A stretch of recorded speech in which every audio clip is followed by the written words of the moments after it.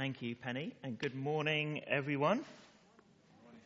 I gather we now have about twice as many people as we had online at the beginning of the service, so it'll be interesting to see how many of them leave during the sermon. And it's been a good week for me. I got vaccinated on Monday. I even got to go to a football stadium for it, Reading Football Ground. So that was fun, and no major ill effects, which I'm very glad about, and I hope you've had a good week too. But it's been an interesting week, hasn't it, as well? I'm sure you agree.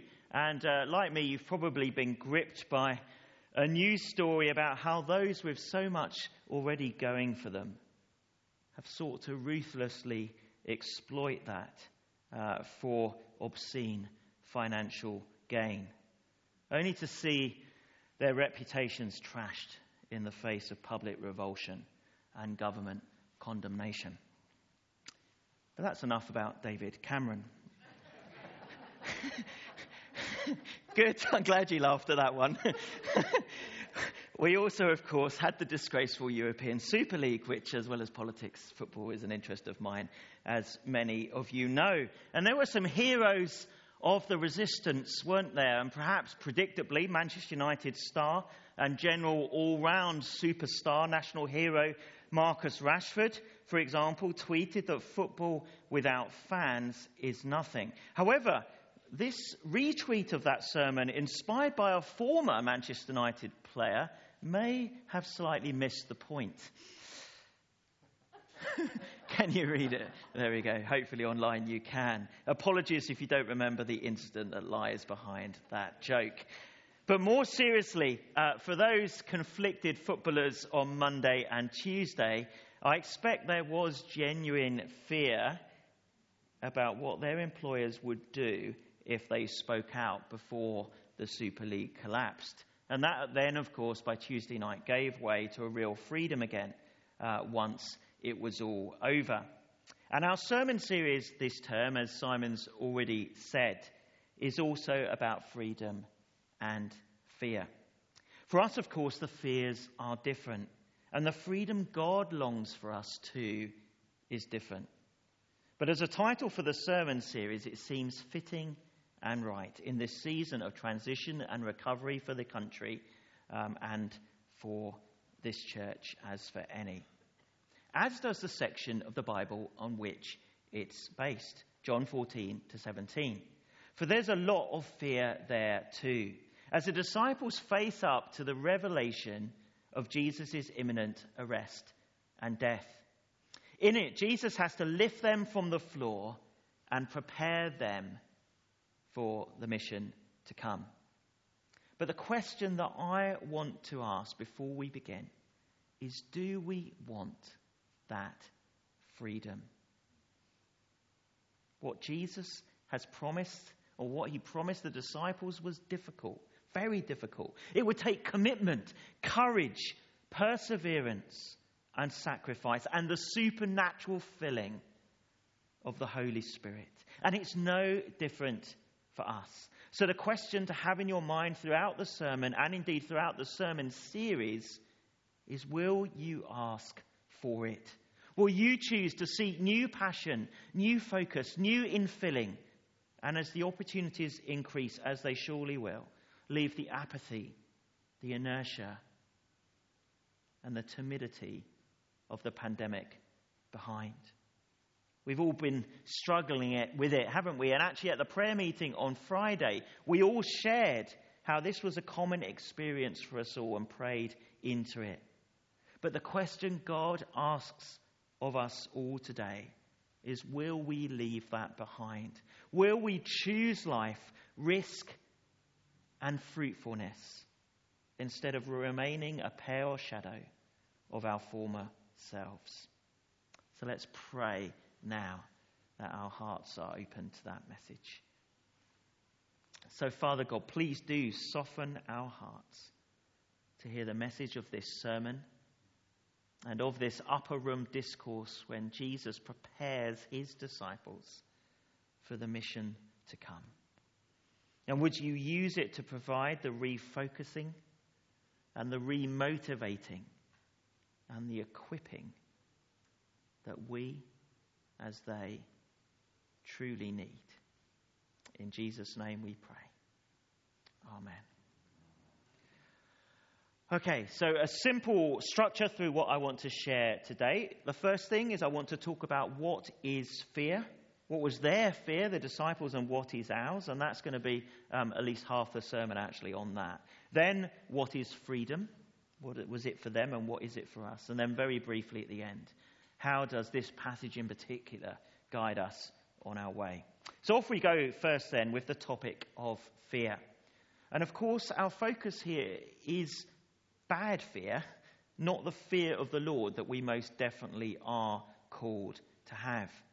And we know it's the former that Jesus has in mind because he begins our passage with the words, "Do not let your hearts be troubled," making clear that this is a fear that shouldn't be permanent or capture us at all. Rather, it's something that through the teaching that he gives that follows can simply melt away as the bigger picture takes its place. And yet fear is understandable, isn't it? In fact, it's almost inevitable until that bigger picture is grasped. Jesus knows that, and that's why his tone here throughout is gentle and empathetic, just as he understands the fear that we're struggling with right now. For the disciples, of course, the fear was abandonment and terror at what was going to happen to Jesus and potentially to them when he'd gone. Yet what follows is probably the longest section of teaching and one of the most famous and much loved in any of the Gospels, speaking peace, hope, and power into their scared and fragile hearts. And that's why we're looking at it this term. Which he does initially through the biggest picture of all, their eternal destiny. And the message is clear. Whatever may happen to you in this life, your place in the next life is assured. Nothing can threaten that. For Jesus himself will arrange it and take you there. Persecuted Christians and many other Christians through the ages have found great comfort from these words. And that's important. That's precious, but it's not actually our primary focus today. And neither is fear of death, actually, even though for many that's been something that's been all too real as we've seen friends, family, or acquaintances succumb to COVID's destructive power in the last year or so. But rather today, my focus is spiritual fear that our enforced isolation and inactivity has brought, related to that inertia, apathy, and timidity with which I began. Brought on, of course, by circumstances beyond our control, but which we do have it within our power to pray about and to choose to leave behind, even though, of course, we desperately need God's help in order to do it. And that's what I'm urging us to do today. And for some, it does start with the mental confidence to actually begin living again as we used to live, as regulations, as it now seems confident, the government seems confident will happen as they continue to loosen. And that means resuming doing the things that used to be normal for us before, including, of course, going to church. And we've got room for about half of our usual Sunday attendance pre-COVID in the church now over the two services, and we've definitely got room here today at this service, and you can just turn up. Until we start becoming too full, you can just turn up, and I really encourage you to do so. Will you come back? And not just on special occasions like Easter or Claire's last Sunday, but week on week. We'd love it if you could. And others of us, though, especially those of us who are already here, need to help others get their confidence back and remember that this is what they need as the freedoms return. For after so many months in which unnecessary contact has been understandably and rightly discouraged or forbidden, we instinctively still draw back, don't we? We feel hesitant or pushy in taking the initiative in trying to meet up with others. And that's understandable. But actually, and this is really important, when we think about everyone's mental health and well-being, as the government and all the psychologists tell us, well, actually, for everyone's mental health, social interaction, physical activity, and investing in relationships is exactly what people need. Recovery from isolation can't come soon enough. Economically, socially, mentally, emotionally, not to mention spiritually for our nation. Let's be those who speed it up, not slow it down, at least as regulations relax. But there are the confidence issues, actually, that we were struggling with anyway, even before the pandemic. Confidence that in an increasingly secular society, as we happen to live in this country, Christian witness and boldness still has a place. Yet it quite plainly does. Absolutely does. And this series and Jesus' teaching will make that very clear. In every generation, this one, the next one, as in every previous one, people need Jesus now as much as they've ever done. We know that, don't we? Because we know what he means for us. And so, if the cultural opposition we face is not a reason to hold back, and it isn't, well, then the vulnerability of the disciples after Pentecost, and as they anticipate it here in this passage, ought to spur us on. For they were at risk of serious persecution, really serious. Imprisonment, beatings, execution. They weren't just theoretical risks. They were reality, as the next few decades would sadly show. If anyone had a reason for hesitation, well then surely it was them. And yet that wasn't God's will for them. And it isn't for us either. He's not held back by secularization. And he knows exactly how to penetrate heads and hearts today, just as much as he did back then. He knows who is open and who is not. And he can lead us to the harvest if we are only willing to listen and obey. I know that you know that. But it's one thing to know it in our heads. It's another to know it in our hearts. And then to choose to live it out. So will you ask him to? And if you're not feeling the passion or the confidence, will you ask for it? It's fine not to feel it, but it's what you do next that matters. Will you ask God to give you those things? For most of us, that is what leaving behind fear will look like. Not waiting until we change naturally, because that may never happen. And you can certainly be sure that the devil will do everything to make sure that it doesn't. He loves an apathetic church, as C.S. Lewis's Screwtape Letters made so clear. But instead, choose to follow the example of the father of the boy with the unclean spirit, who cried out to Jesus, "I do believe.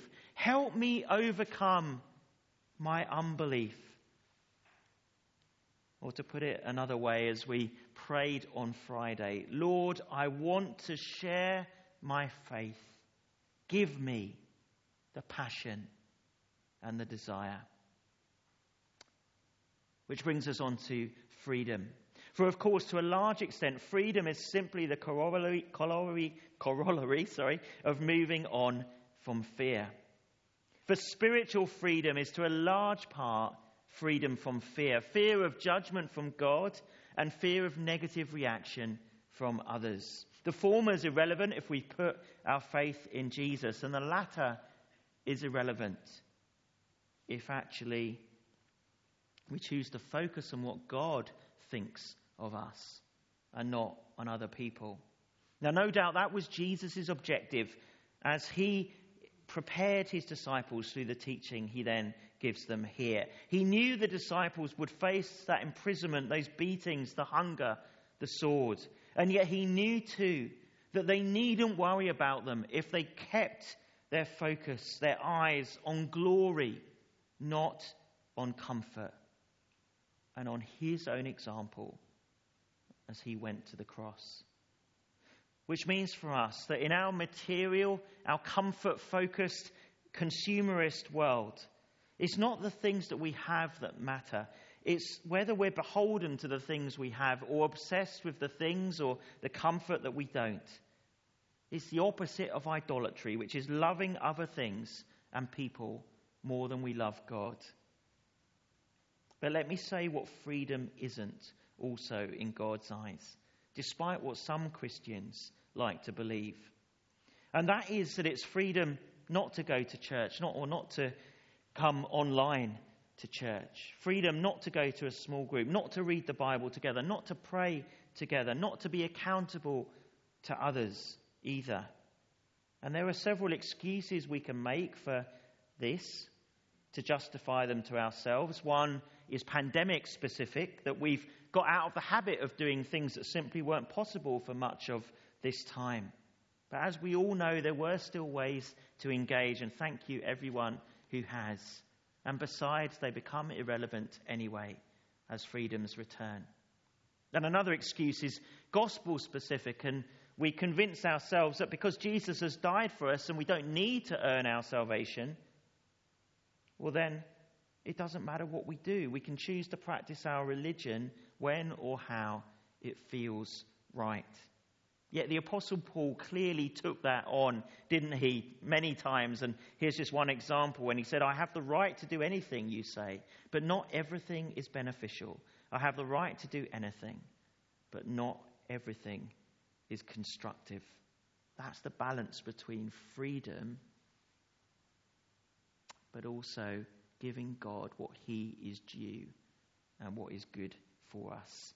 Indeed, as the writer to the Hebrews famously put it, let us consider how we may spur one another on towards love and good deeds, not giving up meeting together as some are in the habit of doing, and not returning to meeting together, to put it in today's context, but encouraging one another, and all the more as you see the day approaching.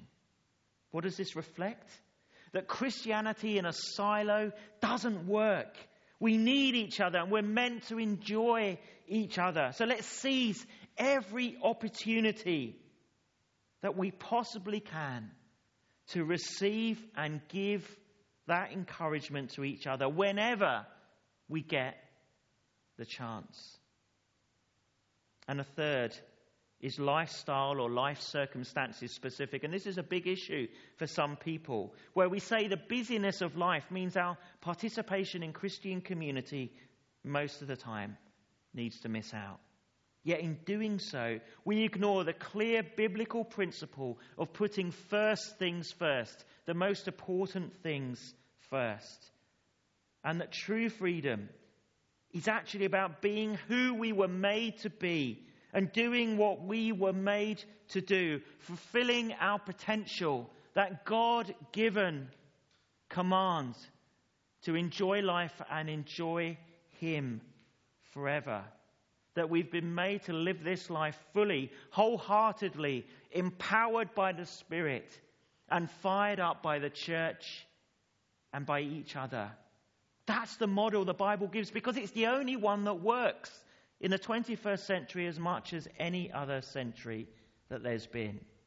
With the promise that only then will fruitfulness come, which actually is what we all want, isn't it? To have an impact on others, to make a difference in the world to our friends, our community, our family, our workplace, to provoke others to draw closer to God rather than confirm their assumption that he is someone they can safely ignore. And it's here that I want to celebrate, actually, and you might think that's a strange word to use, but celebrate what's going on in Deep Cut starting next week. As you might know, after just about 2 months of the church plant starting there, it had to be suspended when the pandemic struck, and then through circumstances also beyond our control, the church building itself, St. Barbara's, was deemed unsafe and had to close. And progress towards a new building, temporary or permanent, has been painfully or frustratingly slow. So the planting team was left with a choice. Continue to press the pause button or take the opportunities that are there now, even if the ideal conditions most certainly are not. And I'm proud of the fact that they have chosen the latter. On Easter Day, they had their first service there since Christmas. They met outside St. Barbara's Church. Over 40 people turned up, including some people from the street and the community who just saw it and joined in. And that's an advantage of meeting outside, isn't it? It's a lot more visible and a lot easier to join.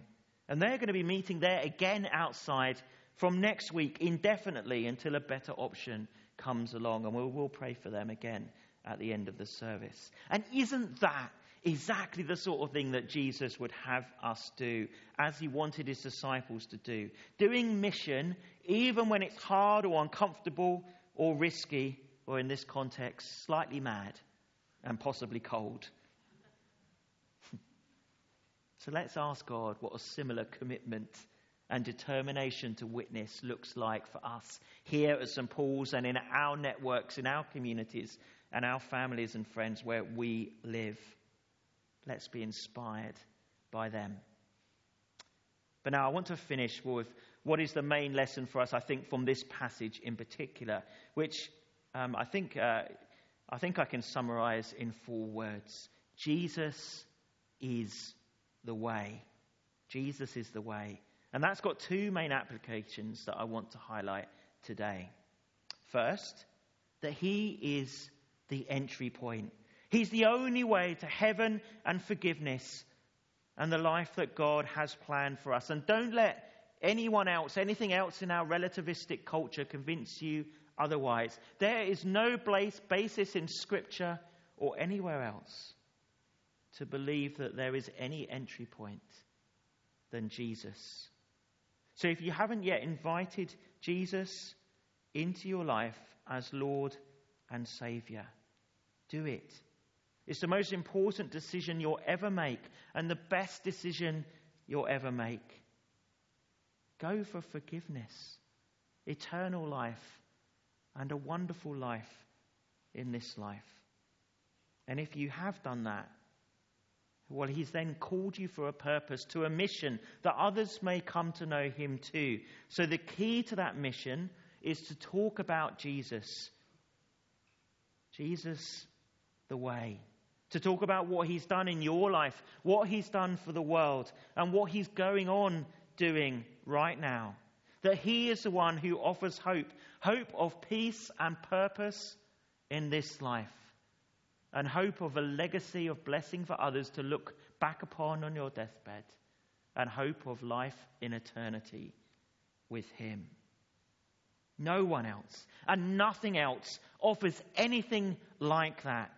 This really is the greatest news for this generation as much as it has ever been. And yet sharing this good news, as I've already hinted, is rarely easy. We will get resistance, and some will prefer that such a conversation never be had. But some will welcome it, and some will be changed by it. So be bold, keep praying for opportunities, and make Jesus the way central to all that you share. But as well as the message, Jesus is the way because he's also the sustaining presence to help us live it out. And here are some of the things that Jesus will go on to say in the passages in this series. I will do whatever you ask in my name. And I'm excited about what Jan's going to say about that next week. I will not leave you as orphans. I will come to you. I will teach you all things, and I will remind you of everything I said to you. Remain in me, and I will remain in you. Peace I leave with you. My peace I give to you. Do not let your hearts be troubled, and do not be afraid. I could go on and on, but hopefully the point is already clear. Jesus is with us, even though he ascended and left this earth physically. And he walks with us every moment of every day. Our job is to welcome him, to talk with him, to listen and obey him, and to trust in his love, his protection. and his care. Whatever we face in joining in with his mission, he will not leave us. And walking with him, doing his work, is the life we were made for. It is life. It's life in all its fullness, with the promise of eternal life in paradise with him to come. We need to stop. What I've shared today will be unpacked in far greater depth in the weeks to come, and it will equip us for his mission. It will lead us into that freedom, away from that fear, as those mission possibilities increase more and more. But I want to end with the question with which I began. Do you want that freedom, that life in all its fullness? And do you want to leave behind that fear, that apathy, and that half-heartedness with which we're all struggling right now? Well, if the answer is yes, I want to pray for you, to pray that Jesus would meet you in your desire for him and draw you to himself. So let's take a moment of silence just to be honest with God about where your heart is at and about what you want. And then I'll pray for us all.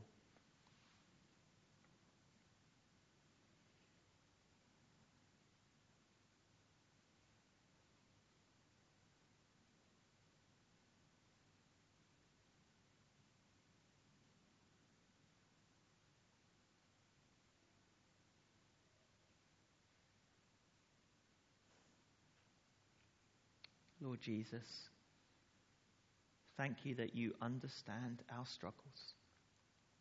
You understand our fear.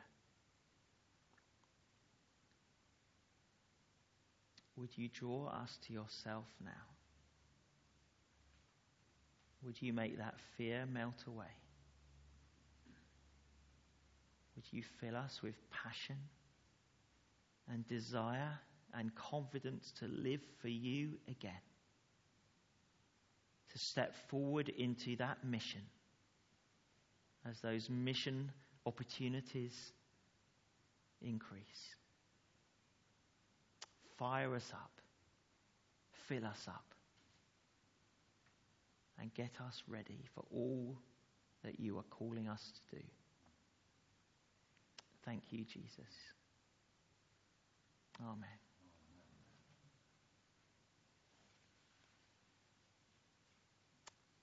We're going to listen to a final song now.